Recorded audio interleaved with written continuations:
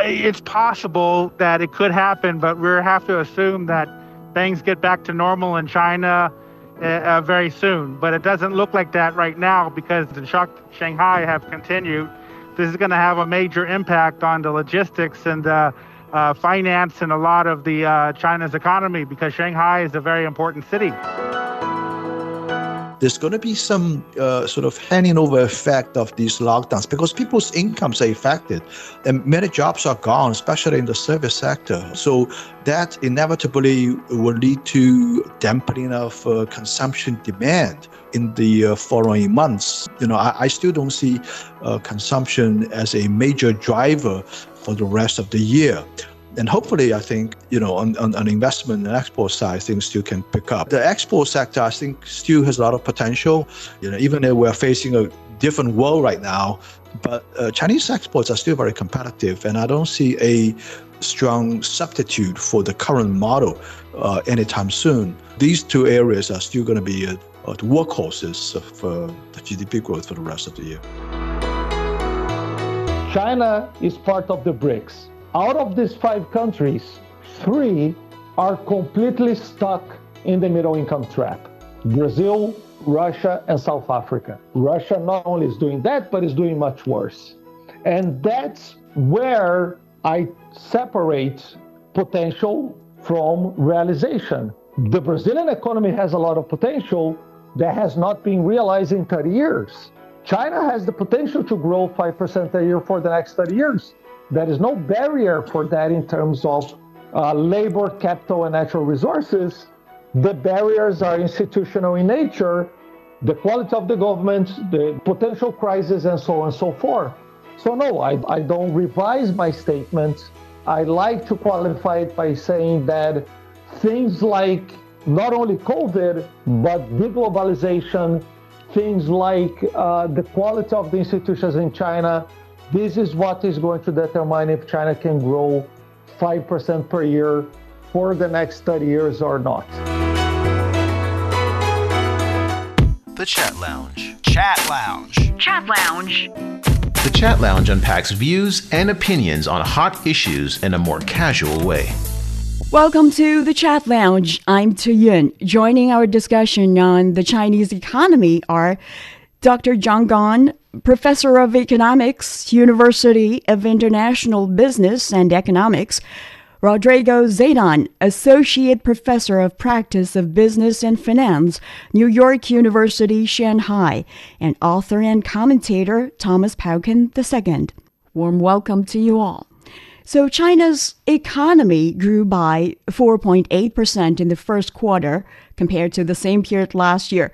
That's lower than the annual target of 5.5% set by the central government, but higher than predictions made by a slew of international institutes, which usually ranged from 4.2 to 4.4% in general.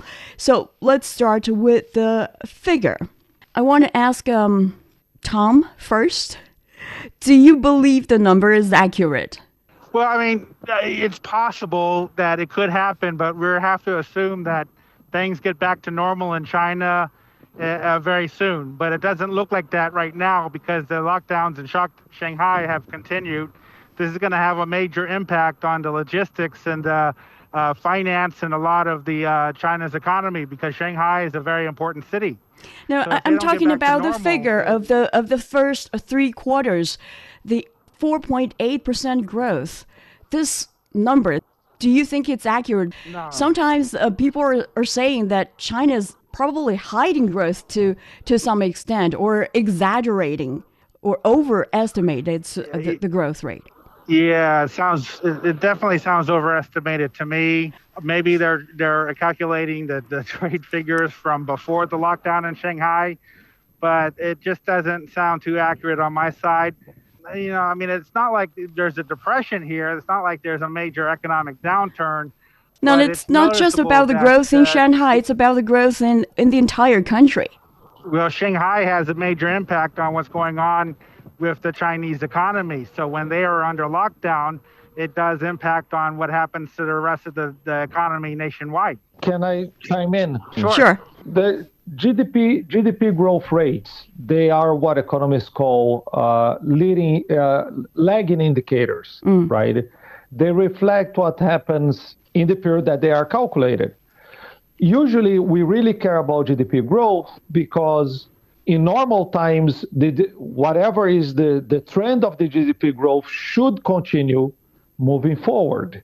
Now, we are not in normal times. First of all, GDP growth is always an estimate, right? Nobody actually observes GDP growth. It's an estimate of the market value of the transactions being made in a national economy, in this case, the economy of China. Now, 4.8% is actually a sensible number, given the fact that the Chinese economy has underperformed in 2020. Of course, it was the first year of the pandemic. Growth in 2021 was robust.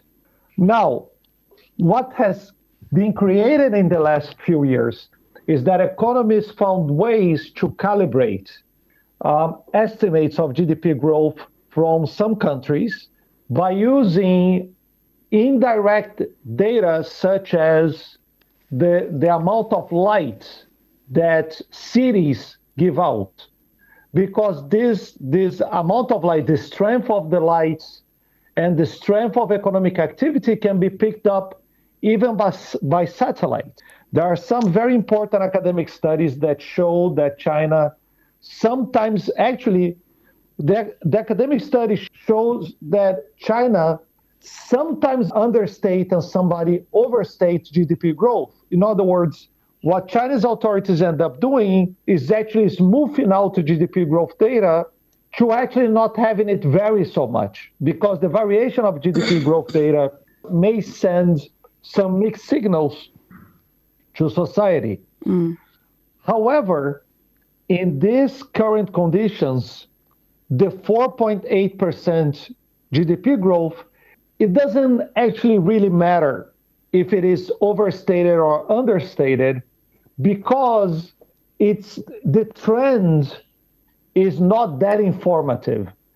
The recent lockdowns and the recent global chain disruptions worldwide, they will change GDP growth rates to the extent that if the number is a little bit overstated or understated, it will matter for the Chinese economy moving forward. Well, so usually GDP growth data is really important, but not right now.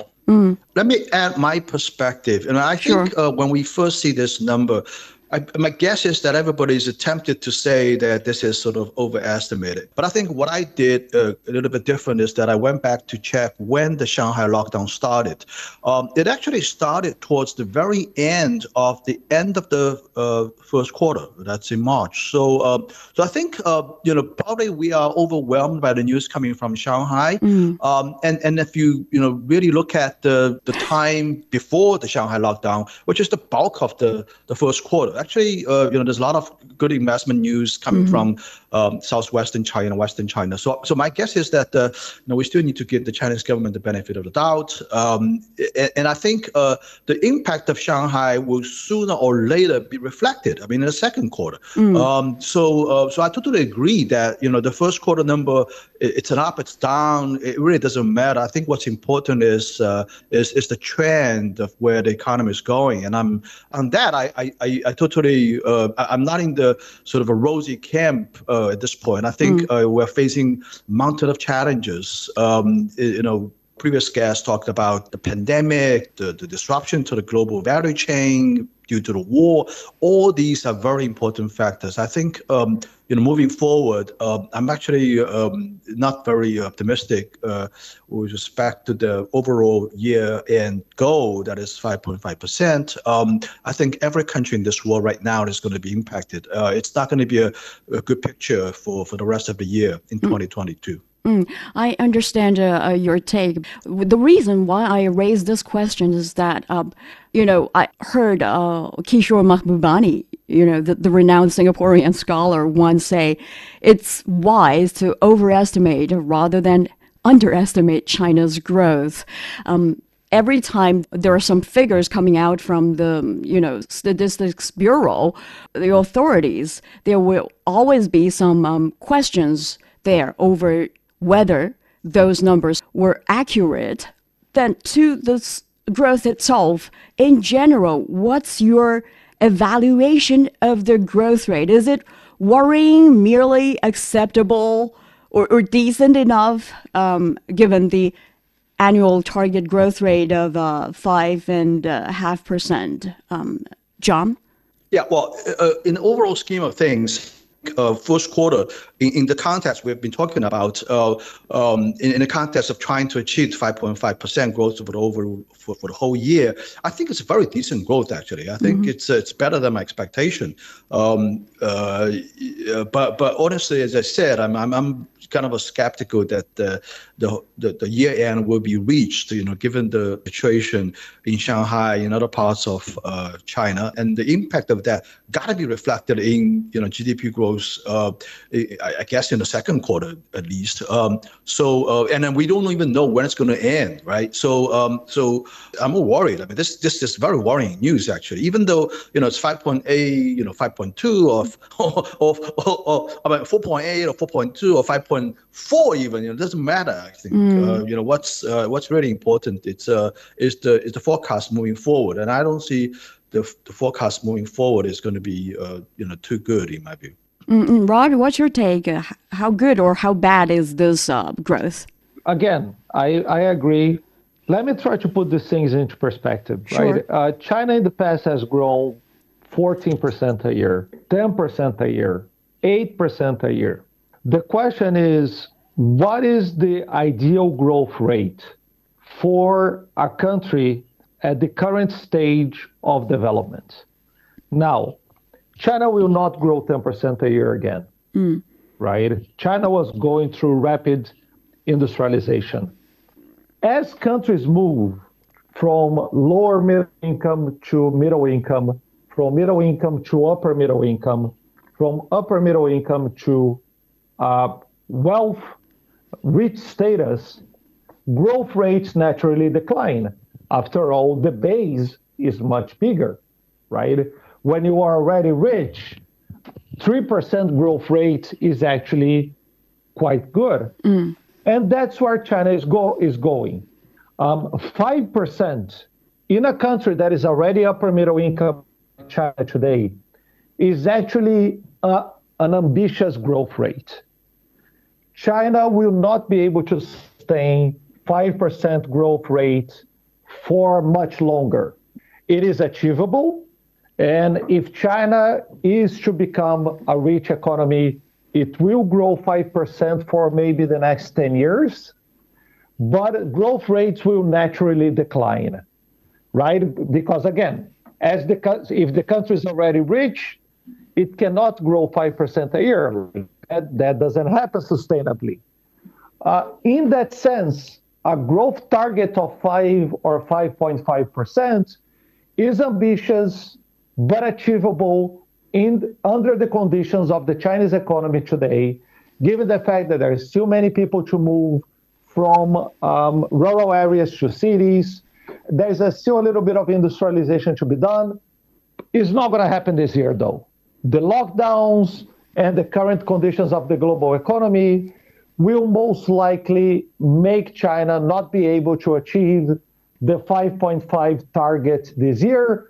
But it's not a big deal, in the same way that it was not a big deal not achieving the 6%, 5.5% growth in 2020 during the first year of the pandemic. Those external shocks and internal shocks are very major, and they will lower the potential of the economy in the very short run. You're saying it's not a big deal because I think you're quite confident in the country's development in the future.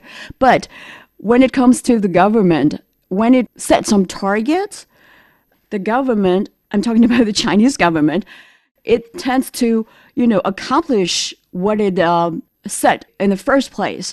Or in other words, it cares very much about its promise made to, the general public.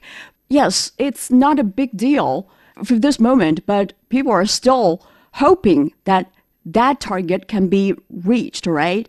So if that's a mission to be accomplished, we need to analyze what's to our advantage, what's to our disadvantage, so that we can make this happen in due time. You're saying it's very likely that China can hardly reach the goal of 5.5% of growth, but some other experts are arguing that it's still attainable. It's just more efforts need to be made. John? Yeah, so we have a little bit of half a year left. I think the first priority is to try to get the COVID thing behind us. I think there's some controversy about whether the dynamic zero COVID policy, is effective or not. There's some comparison between Shanghai and Hong Kong, for example. All these things are debatable in my view. But, at the end of the day, let's look at the results. I think what's really important is trying to, get it behind us. If the Chinese government is going to stick with this policy, it has to stick with this policy. And hopefully these lockdowns would end very soon. That's a absolute necessity to ever try to achieve that goal of 5.5%. Well, let me also point out that the government's goal is about 5.5%. Actually, that's the original language in the official government document. So I think even if we achieve something around 5%, a little bit over 5%, it's already a lofty achievement. Aside from the dealing with the COVID, I think another thing is to stick with the original plan of using the fiscal policy to increase infrastructure investment in the soft infrastructure side of things. I think what we've been seeing over the last couple of weeks is that these investments are still very much on track. You were seeing news about these investments as I said, in Southwest China, in western part of China. And I hope that these investments would be reflected in future GDP numbers. So at this point, I think, ask me the question, look at the different aspects of the GDP composition, what areas that are not performing that needs to step up. I think at this point, I'm still very optimistic about the investment side of things, the export side of things, but consumption is still a big problem. I mean, the hope is with respect to consumption according to original plan, but it's not happening at this point. And I think there's going to be some sort of hanging over effect of these lockdowns because people's incomes are affected, and many jobs are gone, especially in the service sector. So that inevitably will lead to dampening of consumption demand in the following months. So, I still don't see consumption as a major driver for the rest of the year. And hopefully, I think, on investment and export side, things still can go pick up. The export sector, I think, still has a lot of potential. Even though we're facing a kind of a different world right now, but Chinese exports are still very competitive, and I don't see a strong substitute for the current model anytime soon. So these two areas are still going to be the workhorses of the GDP growth for the rest of the year. The Chat Lounge. The Chat Lounge unpacks views and opinions on hot issues in a more casual way. I totally agree. As John said, if that's the government policy, if you have to deal with it, you have to deal with it, and you have to take it. So under these circumstances, be it occasional lockdowns or temporary lockdowns or some static, closed off management or whatever you call it, there is always things that people can do.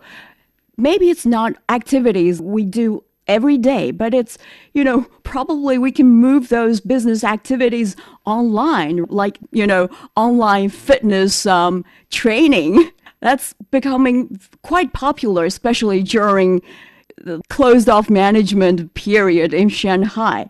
So, Professor Zeidan, what's your, suggestions there? First of all, China is going through a great rebalancing.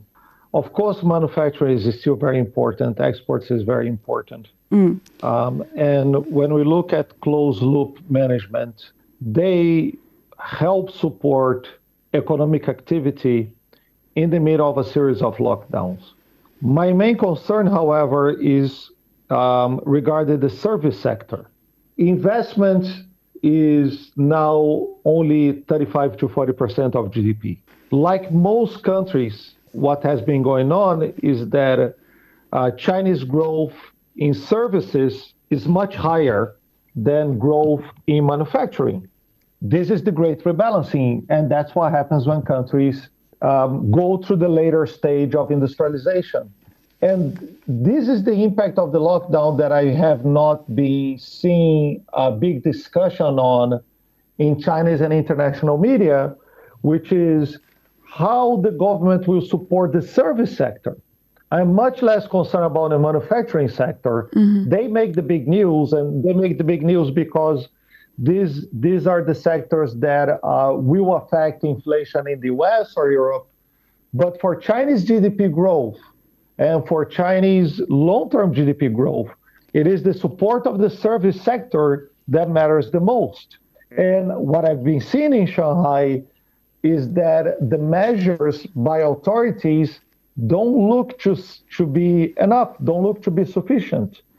There is some tax relief, but a lot of companies are simply closed because of the lockdowns. Their revenue has gone down tremendously, sometimes to zero, and many of them are not going to survive.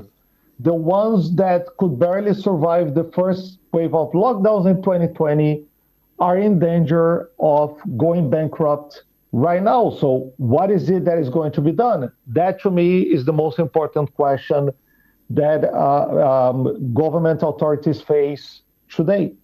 When you talk about service, did you mainly refer to, businesses like a catering business or logistics or like financial services? I'm talking about, first of all, the whole hospitality industry. Restaurants, they employ a lot of people, right? Restaurants, bars, and stuff like that, that's for sure. We're talking about education services. We have a whole industry that move online. The quality is not the same. The quantity is not the same. With financial services as well, we are not seeing banks are closed, right? People have to do everything online, which works for a while. But in terms of we're talking about, imagine a lot of people in services that providing, let's say, cleaning services for the buildings. These people might not be getting paid because a lot of this is outsourced to these companies that now have almost no demand. So what is going on in the service sector? This is for me, is the main important question because it also points to income inequality. Because these are the sectors that are more labor intensive and they are not necessarily the ones where people earn the most money. But even if it's not under lockdown, things have already changed. The quality in, like what you said just now, in education and other businesses could also have been changed. Even I understand in Western countries where they said they've gone back to, the normal lives. Actually, things are not the same as what they had prior to the pandemic. So there is some sacrifice or, if you will, discounts that we have to take under these circumstances. But what we need to do is obviously trying to find the silver lining. So, Tom, do you have any suggestions? One thing, like, for example, in the U.S., and I've also made this prediction here in China, but it hasn't gone as it was in America, is I'm going to see a bigger movement towards the rural areas, a bigger movement towards outside the cities. I think people have realized with this pandemic that they were living in very crowded areas, that these places that have been in lockdown, it was very hard but you may have a lot of people from the cities choose, if they can work at home, then they'd rather work in an area where it's not a crowded city, it's not so hectic. And that's exactly what happened in America. I made that prediction there, but I thought maybe it would happen here in China, but it did not. I think the Chinese, maybe perhaps they've just love cities much more than Americans do. But I still, I'm going to stick with that prediction on that business type trend, that I think if these lockdowns continue and if we continue on with this type of hard policy, and that eventually cities will have some major struggles, you're going to see more people move to rural areas or smaller towns. And by moving to the rural areas and smaller towns, there's going to be much bigger opportunities in those areas. So that is how people are adapting. That's what they did in America. When they discovered they can move and work at home, they decided that their home is nicer in a more rural area. So in this same regards, I think the Chinese, they haven't made that discovery yet, but I think they're going to start to realize that smaller towns may have its own charms because the cost of living are cheaper there. And if they can work from home, that they can work for these major companies that are based in the major cities, but they can still work in a more, an area where they have more room and they have, more fresh air and less traffic to deal with on a daily basis. I'm not quite sure about that. John, what would you say? Well, no, I've been living in the United States for quite a few years, almost 2 decades before I moved back to China. So let me offer my little perspective. I think, what you're talking about is starting from the 1970s, there was this movement away from the major cities into the suburbs. And then you create all these, nice suburban communities. And these are very different type of housing. These are single-family houses, with a nice backyard, that kind of thing. But honestly, in China, I don't see that happening because just because of the sheer amount of land that needs to be support that kind of a lifestyle. We have 1.4 billion people. Almost over 60%. People living in the cities. These are the urban population, and if just a fraction of this urban population move to the countryside, to the suburbs, and live a lifestyle like this, it requires a huge amount of land, and land is precious in China. And I think there's already a struggle between the land for agriculture versus the land for industrial and commercial use. And the Chinese government has a strict control over that kind of a land conversion. And actually the government also has a policy to sort of discourage the development of single-family housing because it's viewed as kind of a wasteful, I guess. So even though it's a nice idea, it creates jobs, it creates economic activities, and it makes people happy, they live in better housing. But practically, I don't see that happening, at least on a large scale. Single-family houses in the suburbs in China are very expensive, and the government won't allow this kind of a development to a large scale. So even though it's a nice idea in theory, but in practice, it's going to run into all kinds of problems. So I don't see this as a major point of growth as we move forward. And Rod, you said there is great need for the government to provide some supportive policy for the business. What kind of policy, or which sectors do you think are most in need of policy support right now? So this is one lesson that we learned globally from the first round of lockdowns in 2020. Right.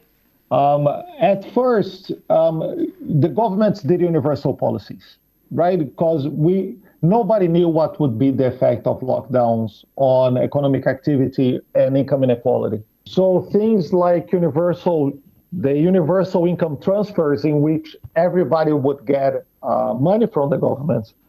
This was the first, I would say, the first generation of government support during lockdowns. We learned that is not necessarily the case. We learned that lockdowns have very asymmetric effects on economic activity. Some people would actually make more money, of course. People who can transition to work from home will not have their income impacted much, if at all. And many industries will pick up the blunt of the lockdowns. So governments should support the most affected industries, but more importantly, government should support the most vulnerable and poorer citizens, the ones that have their income affected the most. So what Because should government those are the do? ones that Like can- distributing coupons or food coupons, things like that? No food coupons at all. The government should give money directly to the poorest citizens, to the ones that the government, the ones that are affected the most. No food coupons.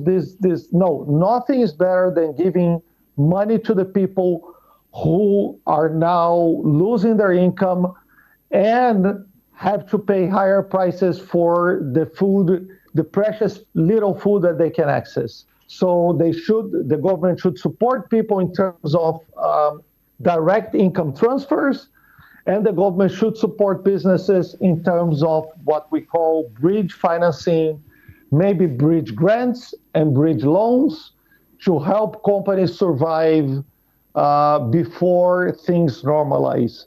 Right. John?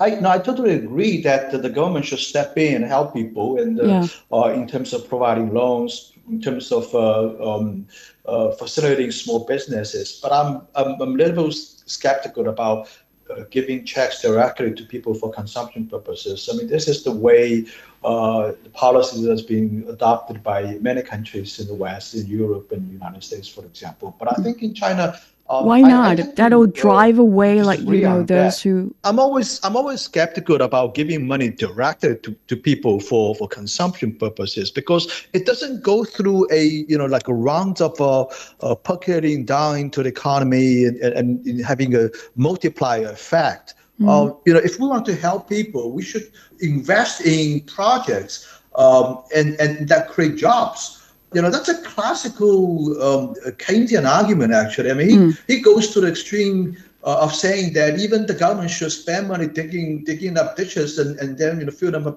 back again in order to create jobs. We're not going to do that for sure, but there are plenty of things that the government can do to invest in our environment, to invest in the cities we live in, to beautifying the city, for example. And these things definitely create jobs. And I think we would rather help people by giving them jobs than just by giving them checks. This is a big difference. I think that the big difference is that the social safety net in China is probably better than, for example, in the United States. Even the poor people in China, they typically don't rent. I mean, they own their own housing, so there's not so much of a shelter problem. They won't be evicted, in my view. That's the first thing. Second thing is that I think the family ties in China is probably stronger than in Western countries. I mean, the people who are really in difficulties will probably get help from their parents, from their relatives, from their brothers and sisters. So I just don't worry about people, starving on the streets if they don't have jobs. I mean, they can survive for maybe a couple of months at least, I would say. So the priority is not to give money directly to people, but to give jobs to people. That I agree. Then what about, if we want to achieve or go as we've planned, what would be the most challenging part, in the second quarter or even the rest of this year? Would you say, is it like capital flight? Because I understand, some foreign funded firms or expats are planning to leave China, especially after the resurgence of COVID in Shanghai. That's a very grave concern in my view. I've already started to see reports coming out of Shanghai that many expatriates are thinking about leaving for good. But that's bad. And then also reports about companies thinking twice about continuing investment in China. These things, really scary to me. I think what's really important at this point is still. Again, I'll go back to the COVID policy here. If this current policy, the dynamic, zero policy, if it's not working or if it's has its pitfalls, and we have a new understanding of this virus, I think we need to change. We need to adjust, right? So let's give it some more time to see whether this current policy is still working. The last thing I hope to see is that is this idea of politicizing the COVID policy. I mean, this is very much a scientific, a medical, public health policy issue here, but not to sort of politicize this into, this versus that. I think that's a dangerous part of this. If it's not working, let's change it. Let's adjust it. If it's working, let's stick with it. So, if you look at the death toll here in Shanghai, it's actually not a very But if number here. If it's entirely 17 people die from this, and a lot of them are elderly people. Let me finish. So the idea is that we need to get behind this. The society needs to open. We don't have that much time for lockdown. At some point, we have to make a decision. The current policy is working. Stick with it. It's not working. Let's adjust. So, that's what I would offer as a policy suggestion. I think the policy has already been gradually adjusted. And the major concern there is those elderlies who haven't got vaccinated. So there is always this concern. But it's really difficult to balance the economic growth and the management of COVID. The elderly people not getting vaccinated is not an excuse to me. I mean, 5 weeks have passed. How many more weeks do we need to vaccinate these elderly people? Right? No, we spend tons of resources. Yeah, that's a problem. We cannot force them to get vaccinated. So all I think the authorities can do is to select the safest solution they could currently find. I beg to disagree. If the government can enforce the lockdown, they can encourage people to vaccinate. I mean, that's against the law.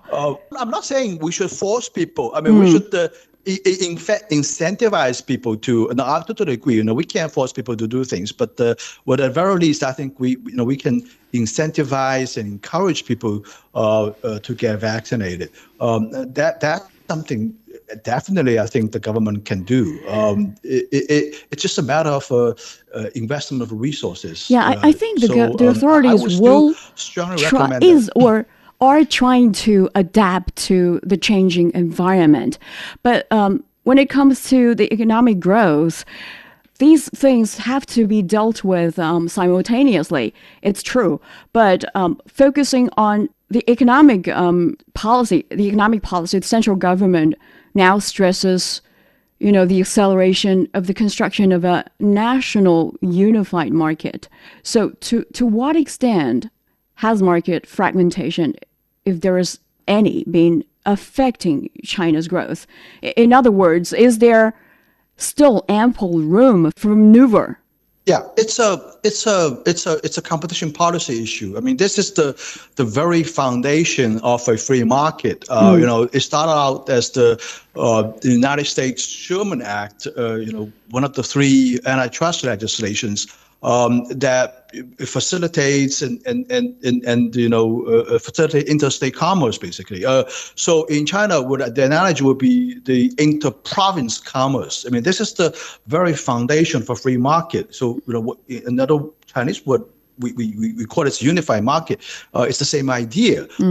This should have happened many years ago, in my view. I mean, I think what the State Council has done at this point is to introduce this initiative to further pushing the fostering of a market in that direction. And I think it's a great idea. Absolutely, it is important because inter-province commerce, in my view, is the very foundation of a proper and stable market here in China, free market here in China. For many years, there are those, as you said, the protective measures adopted by local governments, by provincial governments. They should all be ruled out, in my view. And a contribution. It's been decades. Capacity right. Do you expect it to see any substantive change this time?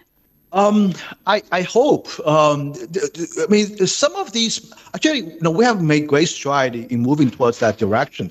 Some of the policies or measures still in place, in my view, are quite subtle, and also I think involves a change of mindset part of government officials. There are things that are being done on the part of government sort of in a customary manner for many years. And these things have to change. And it's a change of mindset in my view. So, it's a good idea and I'm totally for it. I hope that the State Council would enforce that with full teeth. I think that's implementation is more important in my view. So. Totally. The Chat Lounge. The Chat Lounge unpacks views and opinions on hot issues in a more casual way. Then going forward, what could be the biggest uncertainty affecting China's economic development? Is it, the COVID or the Russian-Ukrainian conflict? This question to Rod. So the Russian-Ukrainian conflict has many political and economic implications in the world. It helps accelerate deglobalization, and that is the main danger to the Chinese economy.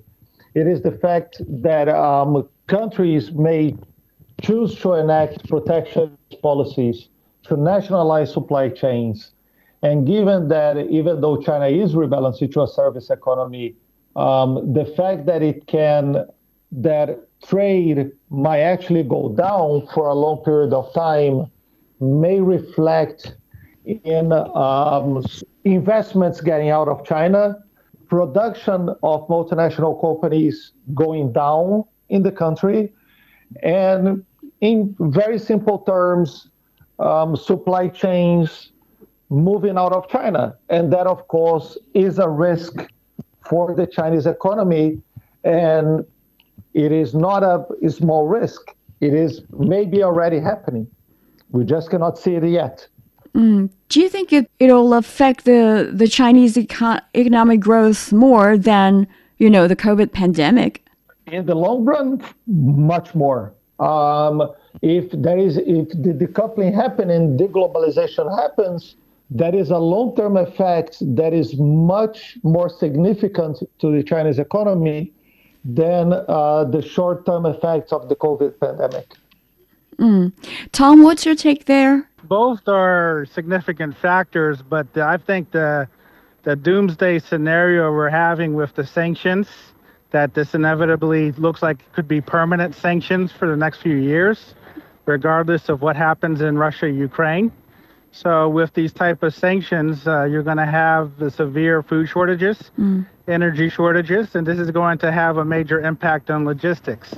When I sort of think about the Chinese economy, I think what's actually the strongest point of the economy was its logistics, that they just somehow found a way to keep manufacturing going and how to send out their exports out. And all that was achieved through logistics. But here in this current type of economy and economic scenario where you're going to have shortages and supply chain disruptions, it's going to be logistics that is going to be hurt the most. And this is where China, I believe, is going to be really deeply impacted. And it's going to create, I just don't see good times right now. But I still think that overall, China is going to do a little bit better than the West, simply because they have avoided the sanctions so far, and that their logistics is still ongoing. But I think we're going to reach a point where everything is going to be so disrupted that we may have a global depression. I mean, I'm not even thinking about recession anymore. I think a depression is the most likely scenario, and obviously China will be impacted. But where can people go if everyone is undergoing a depression? Well, I think actually the emerging markets, even places that is supplying the raw materials. So maybe South America, Africa are actually going to do a little bit better because they are the main suppliers of the raw materials, as well as Australia, so that they are going to benefit from the high inflation times. But the consumers and the services sector are going to be the hardest hit. Yes, indeed. That's quite worrisome. But John, from your perspective, Yes. I understand when making this growth target of 5.5%, the Chinese government actually took into account the disruptions that could happen during this COVID era, if you can call it an era. So what would be the biggest uncertainty affecting the economy? Well, I don't know whether it's true or not that the Chinese government has already factored in the impact of the COVID thing of this kind of a scale when they proposed the target of 5.5% later last year.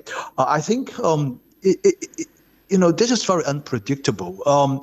If you look at all the factors being hitting China's economy so far, without a doubt, the COVID is still the biggest shock. And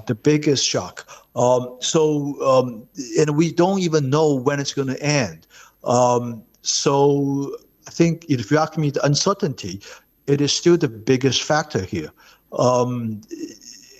In every possible way. I mean, I agree. Manufacturing sector is probably less affected. Actually, in Shanghai, it is also very much affected. For example, that Tesla factory, has suspended production for a couple of days already. So it's an impact. But again, the China's economy is already close to 50% the service sector, and service sector is the biggest hit sectors at this point. So I think the COVID thing is a major impact. We need to get this behind us and move forward. Again, I would argue that the second quarter is critically hinges upon we get this thing behind. We need to learn from the experiences in other countries and move towards a normalcy, towards the normalcy. I think that's the bottom line here. Otherwise, the 5.5% growth target is not going to be within reach. So you're not too optimistic. That's the way it has to go. And Rod, in an article you wrote early in February, you said people overestimated China in the short term and underestimated China in the long run, and that there was no limit for China to grow 5% annually for the next 3 decades. So my question is, were you too optimistic at that moment? Or given what have happened in the past few weeks, do you still hold on to that opinion? So there are two different things. One is about potential, was about realization, right? I have a saying that I like to repeat, which is people overestimate Chinese importance in the short run and underestimate the importance of China in the long run. In other words, people look at the numbers like 8% growth, 5% growth, and like, wow, China is still an upper middle income country, right? China has immense potential. And the way that I like to look at it is the fact that today the productivity, the average labor productivity in China is around 25 to 30% of that in the US. So if China were to grow 5% per year for the next 30 years, the average worker productivity in China would reach something like 70% of the average worker productivity in the US, which means that the potential is there, right? There is nothing that limits China's potential in terms of a natural barrier to Chinese growth. The question is, can China maintain this path without any sort of challenges and headwinds, making it difficult? That's what economists call the middle income trap. I'm from Brazil. China is part of the BRICS: Brazil, Russia, India, China, and South Africa. Out of these 5 countries, 3 are completely stuck in the middle income trap: Brazil, Russia, and South Africa. Russia not only is doing that, but is doing much worse, right? And that's where I separate potential from realization. The Brazilian economy has a lot of potential that has not been realized in 30 years. China has the potential to grow 5% a year for the next 30 years. There is no barrier for that in terms of labor, capital, and natural resources. The barriers are institutional in nature, the quality of the government, the potential crisis, and so on and so forth. So no, I don't revise my statement. I like to qualify it by saying that things like not only COVID, but deglobalization, things like the quality of the institutions in China, this is what is going to determine if China can grow 5% per year for the next 30 years or not. John, so actually at this Boao Forum for Asia, which is currently underway in Hainan, as we speak, experts are suggesting the reinforcement of regional cooperation and further economic integration. What do you think actually can be done there? Well, I was actually just reading President Xi's speech. Exactly as you said, I think the Asian Pacific region is probably in a very difficult time.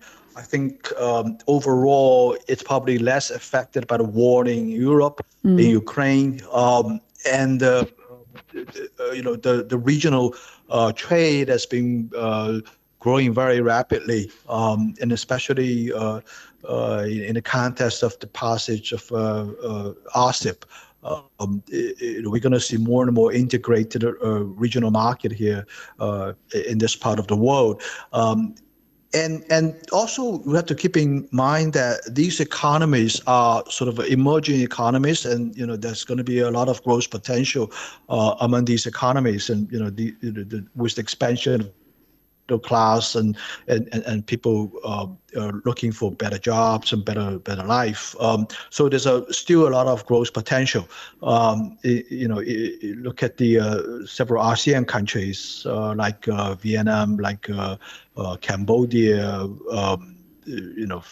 These are really growing economies in my view. So I think this is probably one of the shining spots here, and I think with the trade relationship with Europe, with the United States being subject to increasing political pressure, the hope is really this market, the ASEAN market, the Asian economic integration, regional integration. I think that's one very important area of growth as we move forward. Yeah, that's an area waiting for further exploration. Tom, you can make a last few comments there. Yeah, I mean, obviously that's going to be a very big impact, and currently high inflation times. The RCEP also includes Australia and New Zealand. Australia is very deep into the mining and of the raw materials. New Zealand is very big on dairy and agriculture. So these are going to be very important in the years ahead as we head to high inflation times, and we're going to deal with critical food issues and food security issues. Yep. So with the RCEP, I see as a major, a strong positive.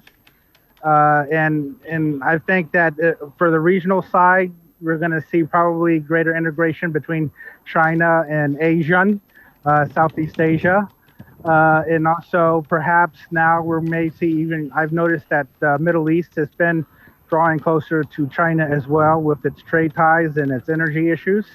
So it looks like China is going to get through these tough times and head in a stronger direction when it comes to regional trade with Southeast Asia, Middle East, Arab states, and probably more of the emerging markets.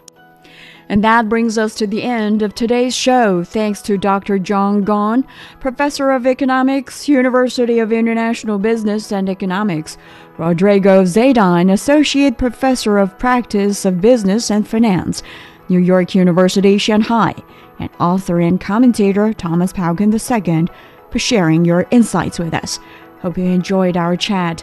You can leave a review for us, either on the topic or on the show.